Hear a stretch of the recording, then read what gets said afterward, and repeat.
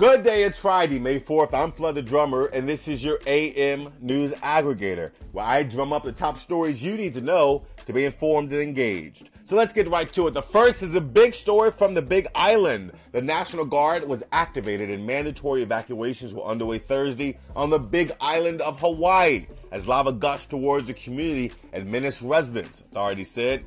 Hawaii County civil defense officials ordered some of the 1,500 residents of Leilani Estates in the Puna district on the eastern coast of the island to get out late Thursday afternoon as steam and red lava began emerging from a crack in the earth in the Leilani neighborhood. The eruption was reported at about 4:30 p.m. That's 10:30 p.m. Eastern Time, about 6 hours after a magnitude 5.0 earthquake rattled an active volcano, which followed several days of smaller tremors, said the Hawaiian Volcano Observatory, an agency of the U.S. Geological Survey.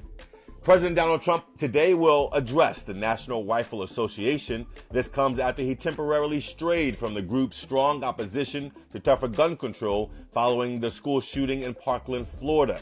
Mr. Trump, for 4 years in a row, has spoken to the group, which this year meets in Dallas. Last year, Mr. Trump became the first sitting president to appear in more than 30 years, declaring then that the assault on the Second Amendment had ended. This year's speech comes as the issue of gun violence takes on new urgency after one of the deadliest school shootings in U.S. history.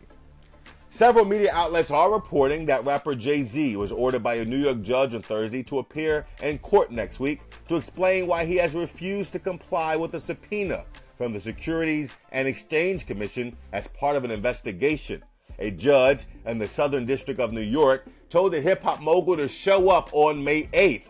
The SEC apparently wants to talk to Jay-Z, whose real name is Sean Carter, as part of its probe of financial reports filed by Iconic Brand Group Incorporated, a New York-based company that paid the rapper more than $200 million to acquire intangible assets from an urban apparel company that he co-founded.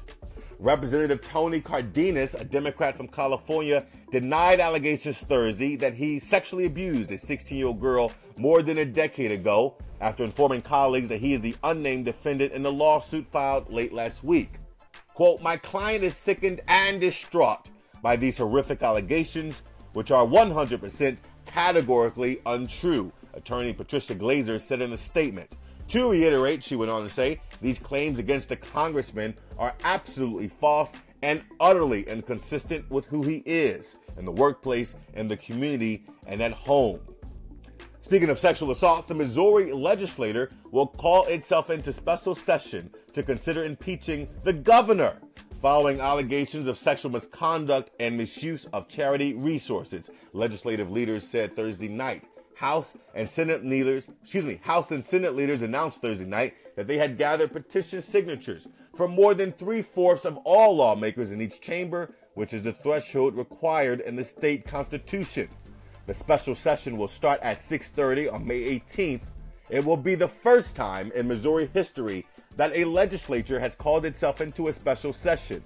This comes as the governor is facing 2 felony charges, one related to a 2015 extramarital affair and the other to his use of a charity donor list for his political campaign.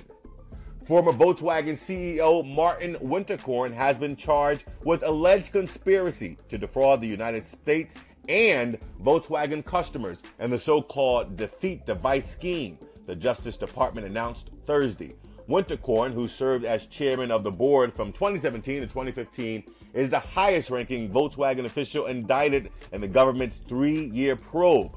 The automaker in 2015 admitted it had installed software designed to cheat U.S. emission standards in about 500,000 diesel cars sold in the U.S. between 2009 and 2015. And finally, the Nobel Peace Prize in Literature will not be awarded this year following sexual abuse allegations and other issues that have affected the public image of the Swedish Academy that selects the winner. The Academy said Friday the 2018 prize will be given in 2019. The decision was made at a weekly meeting in Stockholm a day earlier on the grounds that the Academy is in no shape to pick a winner after a string of sex abuse allegations and financial crime scandals. That is your AM News Aggregator. The AM News Aggregator is presented by TechBook Online, a digital-first publisher of original content. Visit techbookonline.com, or for you iPhone and iPad users, add TechBook Online to your Apple News reader and follow TechBook Online on Facebook and Twitter at The Real TBO Inc. To hear the AM News Aggregator every morning, subscribe to the Drumming for Justice podcast on iTunes or wherever podcasts are available. Until next time, I'm Flood the Drummer, and I'm drumming for justice.